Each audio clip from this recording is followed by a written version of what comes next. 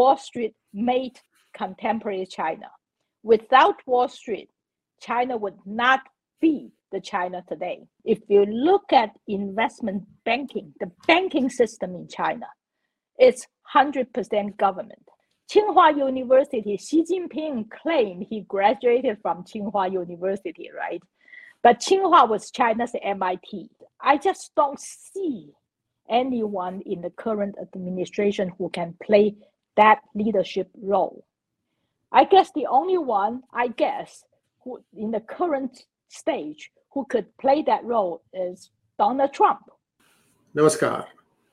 Have you wondered why, when China, for all practical purposes, annexed Hong Kong, the United States did not use a very powerful tool that it had, which was of delinking the Hong Kong dollar with the US dollar? It did not do that. In fact, I have hinted this a few times, nothing has happened.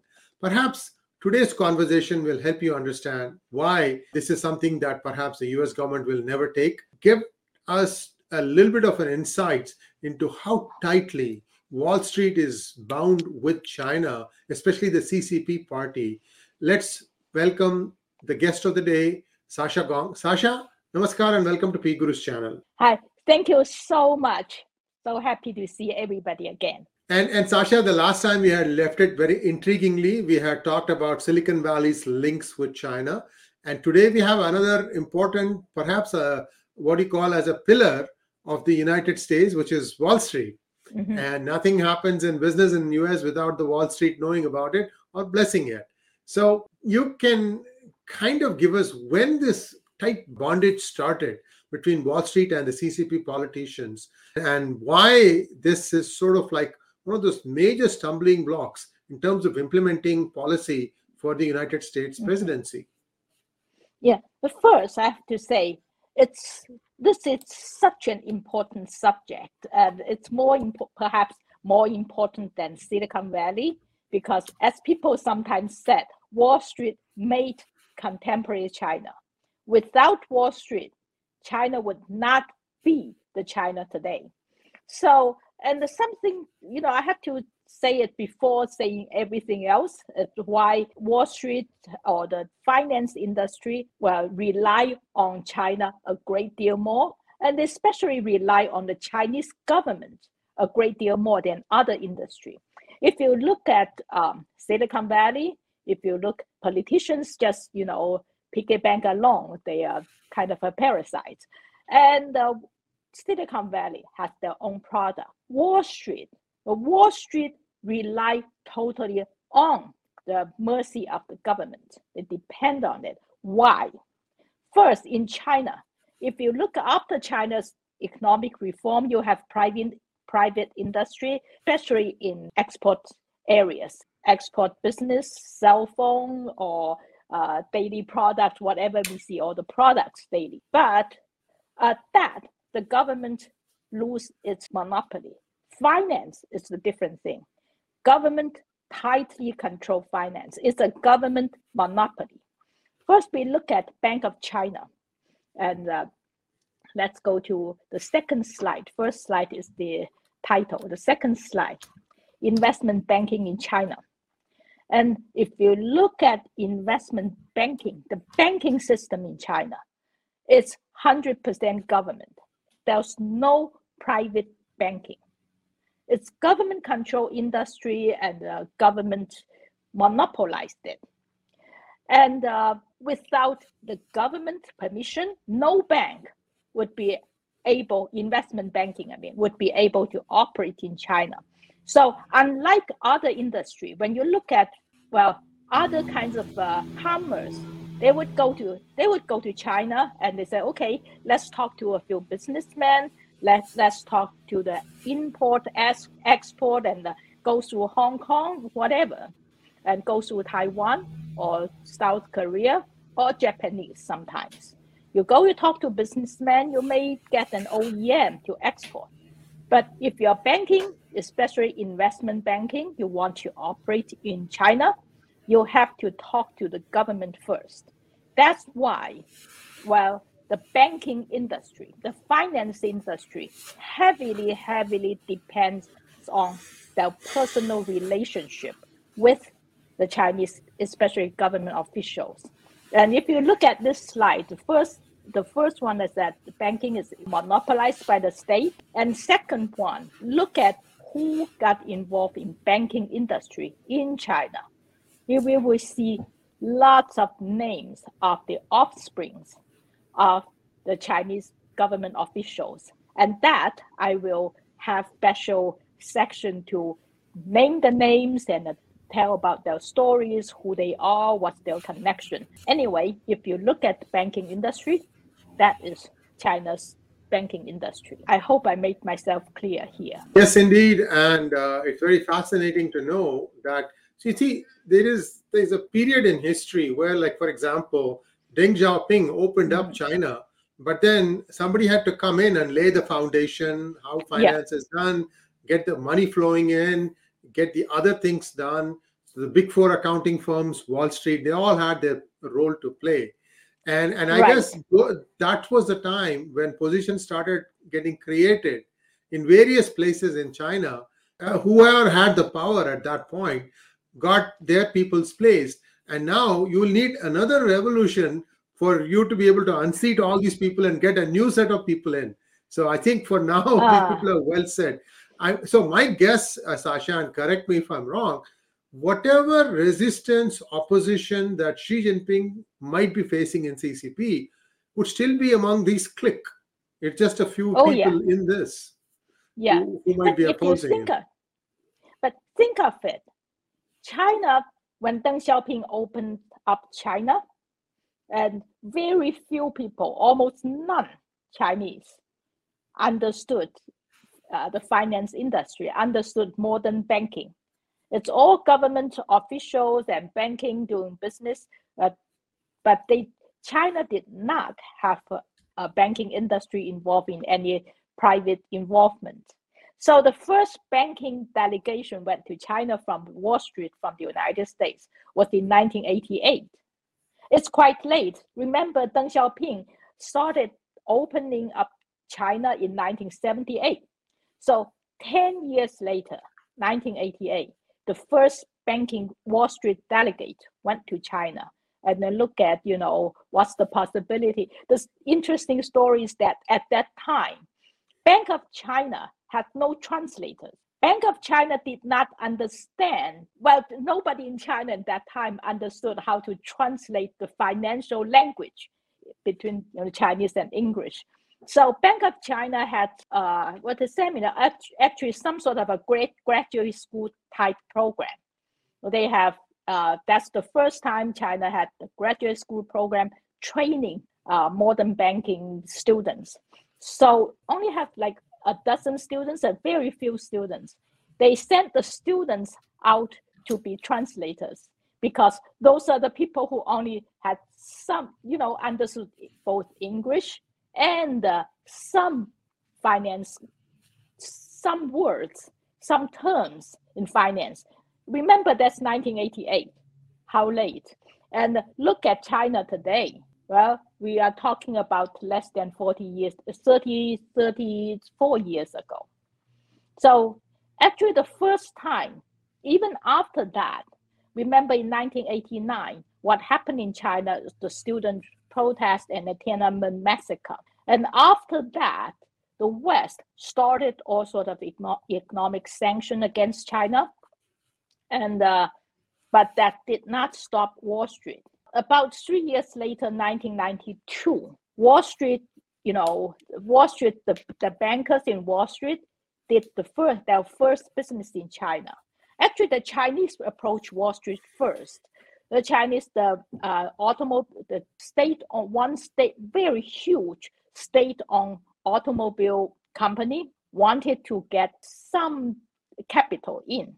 They want to go to Wall Street and list in the stock market. So they had no idea what to do. They enlisted Wall Street bankers to help.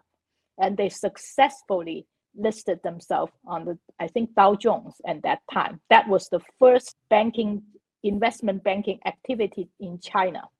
So after that, well, that's when Wall Street went to China and started. And after that, it developed very rapidly, very fast.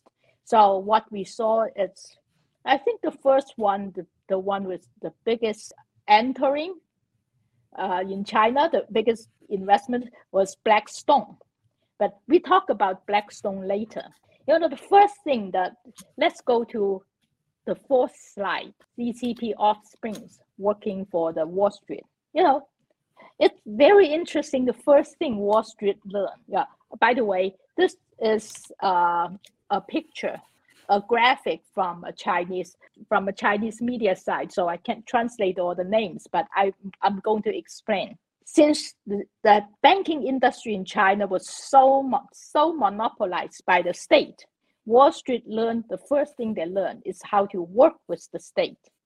But they also learned another thing. The communist state was extremely, and is still extremely corrupted. Corrupted, that means Wall Street learned how to corrupt them as well. Which means you may not be able to buy a premier, but you can buy the premier's son or daughter. That's what happened in late 1990s when Wall Street went to China, and very soon everyone learned how to hire an offspring of the high-ranking officials, especially the high-ranking officials in power. So let me explain this. You look at all the list of names. These are only a few examples.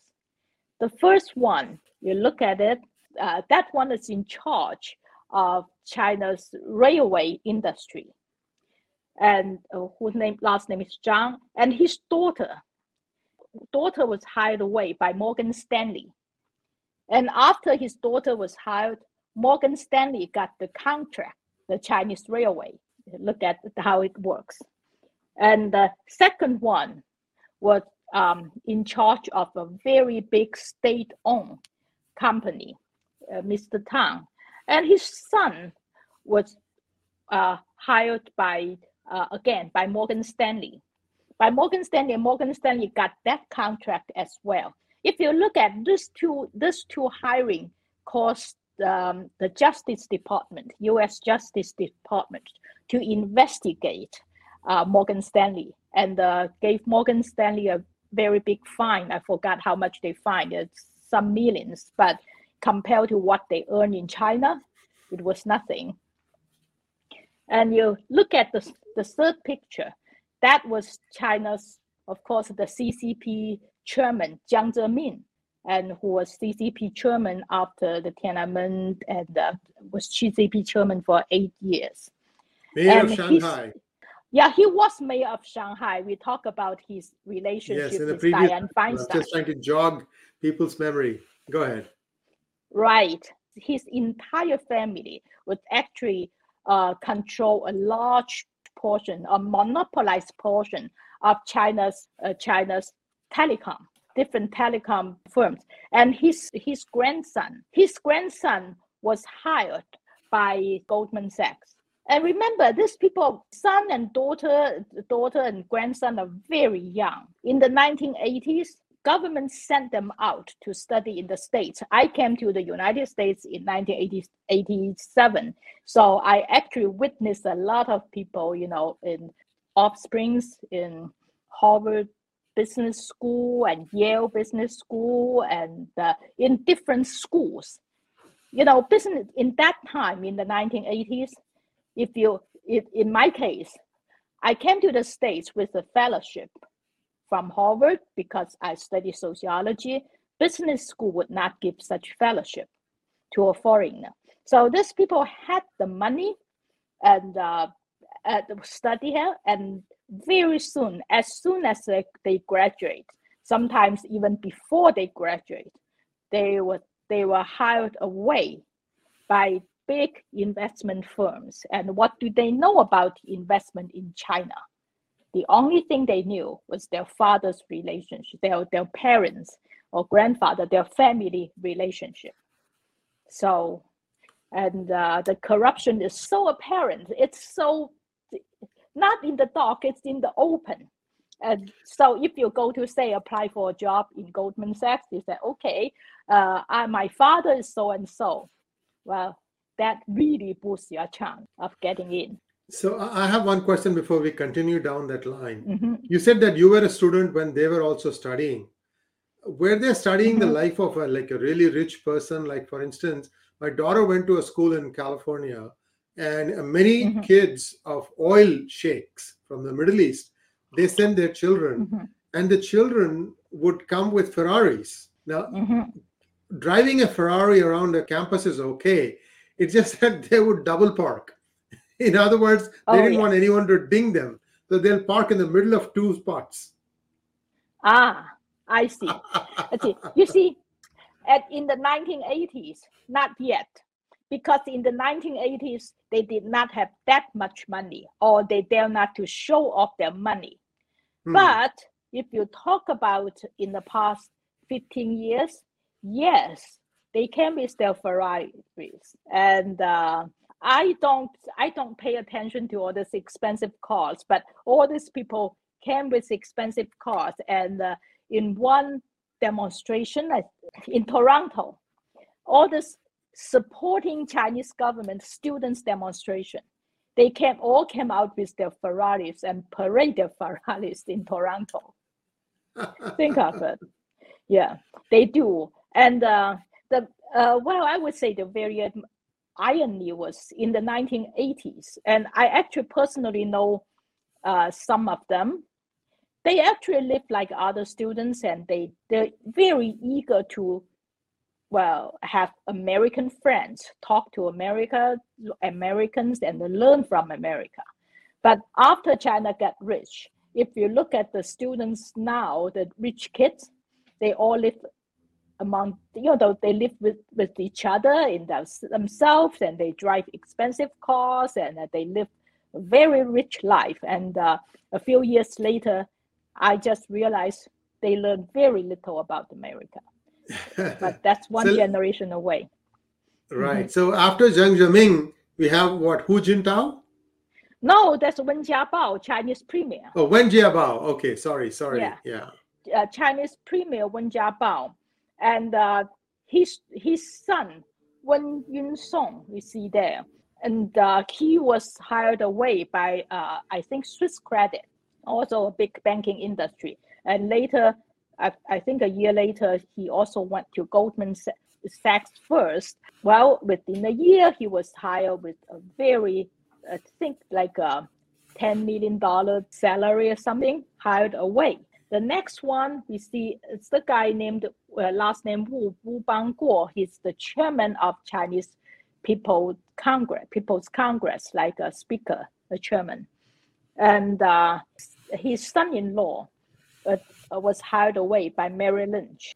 And these people, actually, let's go to the last one. The last one is also Chinese Premier Zhu Rongji. Zhu Rongji's son is also quite famous in the banking industry in China now. And at that time, in the late 80s, I think, he was hired away by, I think, by UBS.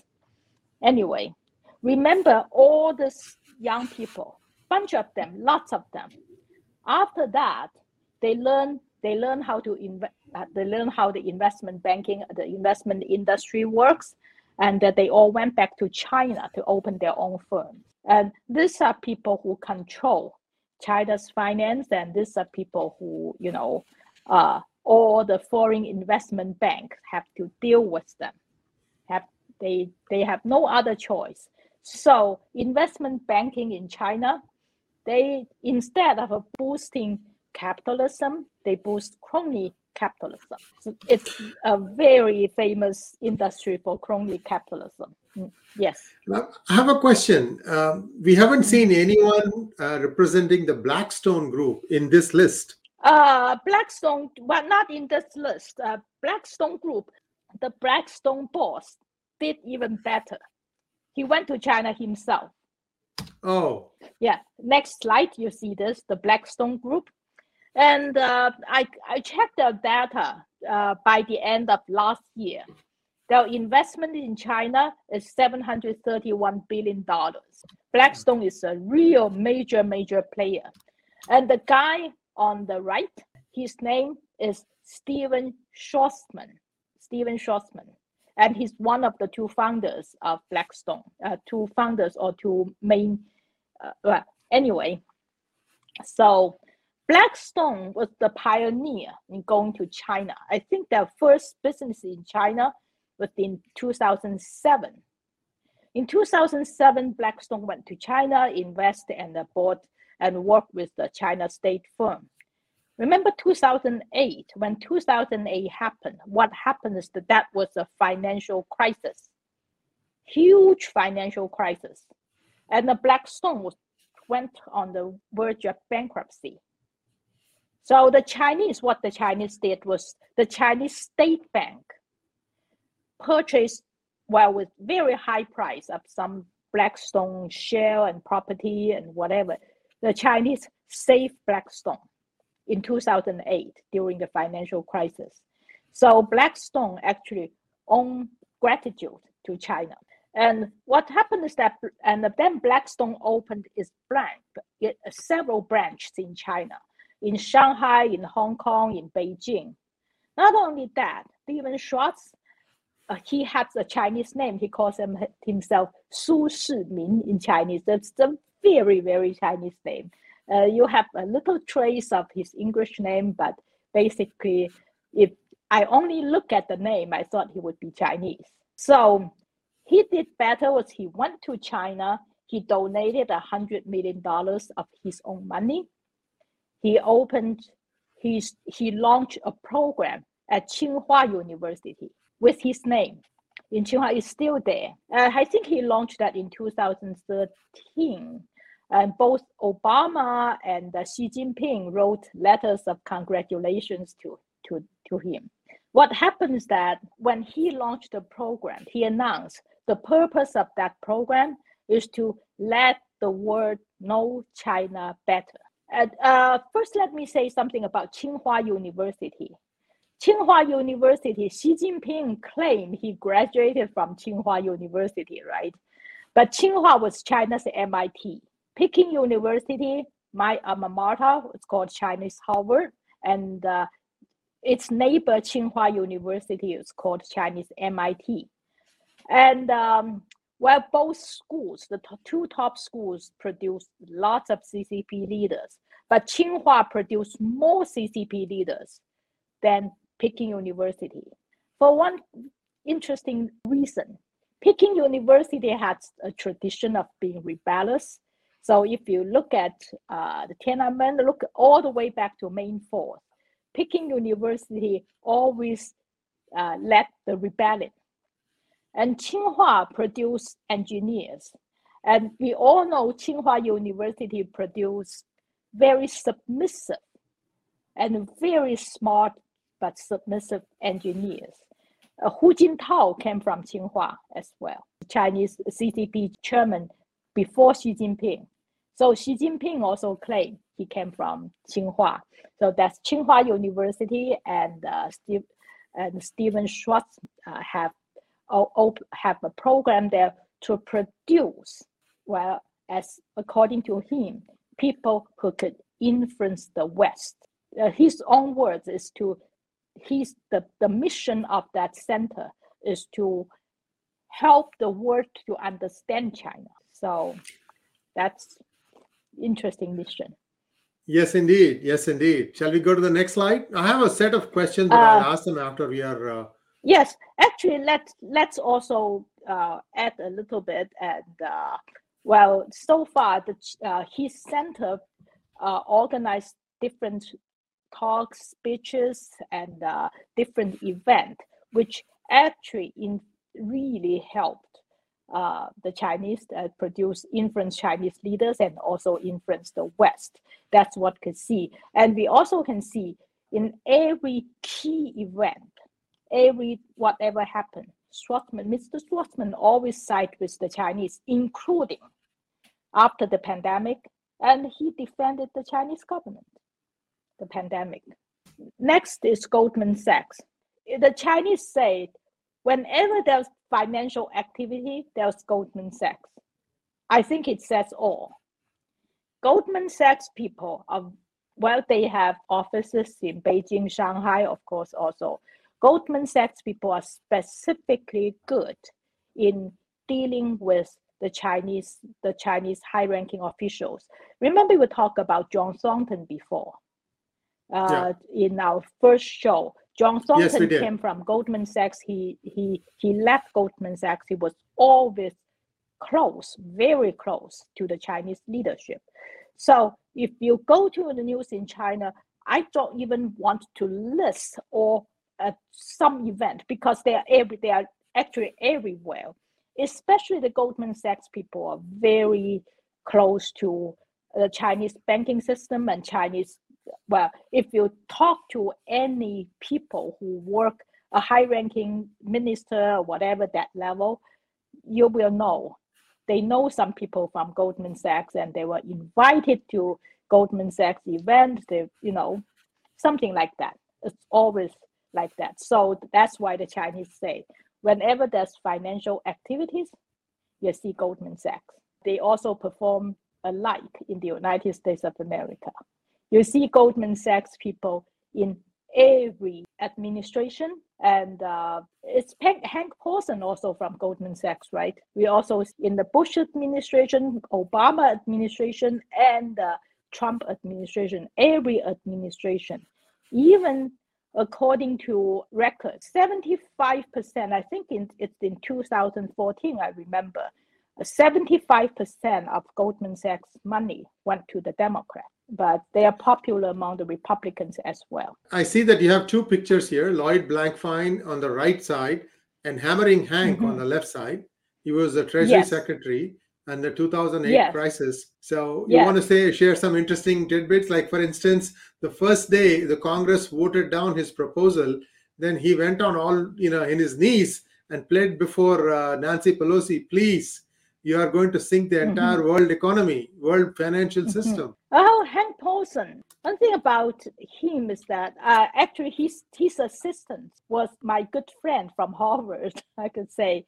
And at least for a while, after he finished, after Obama went to power, he flew to China at least twice a month. He does lots of business in China. And what are the details? That's their secret. We don't know, but we also know these people never spoke against China. I think that would be enough. And think of how important these people in the U.S. finance industry, they control everywhere. And they never spoke against China. I have a list of other players here.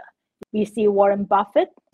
Well, Warren Buffett, at least one business I know he was doing it.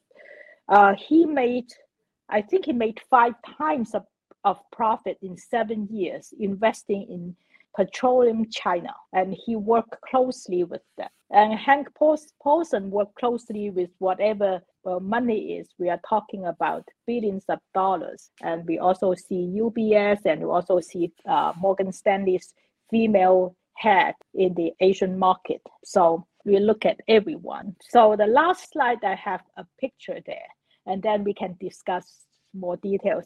This is a picture on the left. It's Mr. Wang Qishan, last name Wang. And on the right, it's his boss, Xi Jinping, of course. Wang Qishan, I met him a few times in the 1980s. That's a very interesting personal background. Like my generation, I think he's 70 something. He was born in 1949 or around those years. And he did not come from a very prominent family in China. In the 1960s and 70s, he was sent down to work in a farm, like Xi Jinping was also that. And later he was assigned a job in the Shanxi Museum. I happen to know his boss. His boss was the mother of a friend of mine. Anyway, I also know his roommate who once worked with me. I met him a few times. That's how close, Beijing, people in Beijing. And anyway, but this guy it's one of the smartest guy in China, super smart. very, very smart. What happened in that time? Well, I'm not talking about rumors. I'm talking about things I know.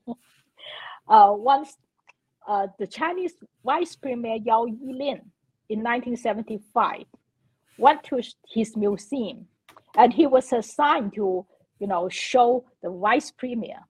And then he learned the Vice Premier has a daughter who's not that far away, and he found a way to meet his daughter. He dumped his own girlfriend and married that girl. His wife is actually living in California. They live separately. Is this the one that you said who he married? Vice Premier's daughter? Yes. Actually, his wife attained with American citizenship. And I'm not sure later they never divorced, but they're still a couple. I have a question, Sasha. Isn't Wang Qishan considered number 2 now under Xi Jinping? Well, he was number 2, but he doesn't have children. So I think his ambition seems waned out in all these years.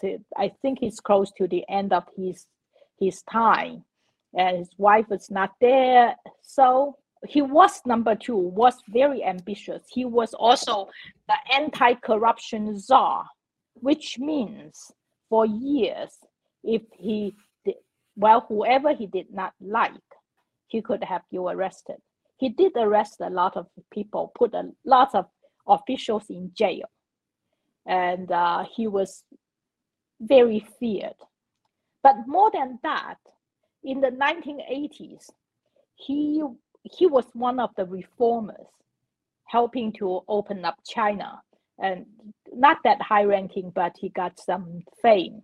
And what happened is, at that time, when China first opened up, the officials did not understand how important of setting up the connection is. But he was a smart guy. He understood how important. And also people around him. I know many people who worked with him, who are still working with him. And those are China's smartest people, among the smartest people. They understood how important. And they understood how important to combine their power with foreign influence, and how important to earn money. They soon learn how important to grasp the financial industry and work with Wall Street. So Wang was once, I think some Wall Street guy made a speech in Davos that he's the smartest people in China and praised him greatly. Something like that. But currently, he's still very influential, but not as influential as 10 years ago. Question for you. I have 3 or 4 questions. I'm going to try and remember each and every one of them. Yeah. The first one is to do with Wang Qishan. According to Miles Kwok, by the way, viewers, Mileskwok, that's his Western name. He has a different Chinese name. But he's holed up in an apartment in Wall Street. I know him. I know him very well. So according to Miles Kwok, a few years ago, a Chinese actress, Fan, F-A-N, like the way you fan, she went missing. And Miles Kwok had some really interesting revelations about her and this person. How true are these in your opinion? Yeah. I would say Miles Kwok's information is not reliable, for sure. And because I'm the one who made him famous, Miles Kwok. I was the one who interviewed him in Voice of America. So you're talking to the right person. I've been following the news for a few years. But his information is very unreliable. All right. So that's why I didn't say anything beyond what I wanted to make sure you go to the fountain of information. You're the fount. The next question is, I'm hearing that Le Keqiang is retiring. The premier now, the current premier. Oh, Li Keqiang. Yes. I actually asked the person. Yes, Li Keqiang. And Li Keqiang, yes, he's retiring. He made the announcement. I actually went to college with him. I know him very well. Yes, that's right. You told me, yeah. Yeah, he's retiring. He's 67 next year, I guess. Well, he's the premier, and he actually did not have that much power. In a way, Xi Jinping was very strong, or, well, let me put this way, my guess from what I know, he and Xi Jinping did not get along that well, but he would not say much. So I've always had this curiosity, Sasha. Now, Mhm. you had Deng Xiaoping, and then he went on, and then you had Jiang Zemin. I might not be pronouncing, I'm just saying. And then from there, Yeah. you got into Hu Jintao. And Hu Mhm. Jintao was supposed to have picked Li Keqiang. Yet, instead of Mhm. that, he went Xi Jinping. Can you shed some light on what happened there? Why? Because this guy is not deep state. He's not a friend of Jiang Zemin, or so I'm told. Well, he's actually Jiang Zemin picked Xi Jinping, Hmm. not Hu Jintao. And Hu Jintao, you're supposed to pick the guy before you pick your next guy. That's sort of it's unspoken, unwritten rule. So Jiang Zemin picked Xi Jinping, and at that time, first Xi Jinping's father. I also know his father. His father exonerated me. Xi Jinping's father was jailed by Chairman Mao for 16 years. Yes. He was a And dissenter, right? Yeah. yes, and also he had a reputation of being a very open-minded guy. And I would testify for that because I met him a few times and he was really, really open-minded. And I personally am very grateful to him. So at that time, everybody thought Xi Jinping would follow his father's footsteps, would keep China's doors open, would, keep reform and doing whatever. But few people expected that Xi Jinping would be the Xi Jinping now, would turn himself into a dictator and turn himself into a close-minded person. Let me put this way. So, this is the most important question for the day, in my opinion, because this is happening even as we speak. There was a long conversation, an hour and a half or hour, 10 minutes, between President Biden and Xi Jinping today. And I think US has kind of, drawn in Hindu culture, there is a thing called Lakshman Rekha. What it means is, this is the line, this is the boundary. If you cross this, you're in trouble. So, what do you think China is going to do? They have been trying to keep both sides happy. First, the Xinhua News Agency in China is sent. I watched a little bit of the 2 o'clock White House briefing, and so far I haven't read everything, but so far what I saw is the Chinese have a different version about the conversation. They stress a different part of talk than the US part. So I can't make any conclusion yet. I may be able to make it tomorrow or later tonight, but I haven't seen everything. And what I actually worried about for this, the Russia for the war, or Ukraine war, the Biden administration is very ineffective. You see, to be a responsible superpower, the only superpower in the world, the first thing the administration need to do, if I were in charge, I would say first, stop. Just imagine what Reagan would, even what Jimmy Carter would do, what even Clinton, well, whatever. As the leader of superpower, the first thing you would say, stop. Stop it. Don't do it. And you guys, stop fighting and let's go to, say, Geneva. Talk it over and see your condition, and, stop bleeding, stop letting people die. I'm the leader, I'm in charge. You do this. Talk. Instead, the Biden administration fanned the flame. I did not understand the Biden administration did not send. Well, I guess they don't have anyone who knows how to negotiate. They sent Kamala Harris, which is a joke. And Tony Blinken went to Moldova, which is in crisis itself with Romania. I just don't see anyone in the current administration who can play that leadership role. I guess the only one, who in the current stage who could play that role is Donald Trump, who wrote the book Art of a Deal. He knows how to make a deal. And others, they just fan the flame and they just give more aid, more weapons. And what do you want? More people to die? I do have a big problem with that. And for China-wise, I'm very afraid this crisis will give China an opportunity to play a bigger role. You look at it when, the Israelis and the Turkish, they all want to intervene and be that leader to, at least for the ceasefire. Nobody succeeded because America is not doing that. And stupidly, they asked China to do it. China is helping Russia. So I don't know what's the result of today's talk, but it surely gives China an opportunity to play a leadership role. I just pray that Xi Jinping is not smart enough to take it. All right. Thank you so much. And viewers, please send in your comments, and we're going to take a look at some other very interesting entities. Hopefully the next one is going to be Hollywood. That should get all your juices flowing. This is a very, very big relationship. And Sasha has done a tremendous amount of effort in researching this stuff. Thank you so much, Sasha. And again, Red Handed was just sort of like the outlines.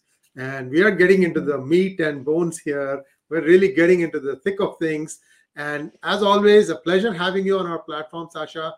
And viewers, we'll be back with more such conversations. Thanks. Please like, share, and subscribe to our channel. And don't forget to click on the bell button for notifications. Namaskar. Thank you.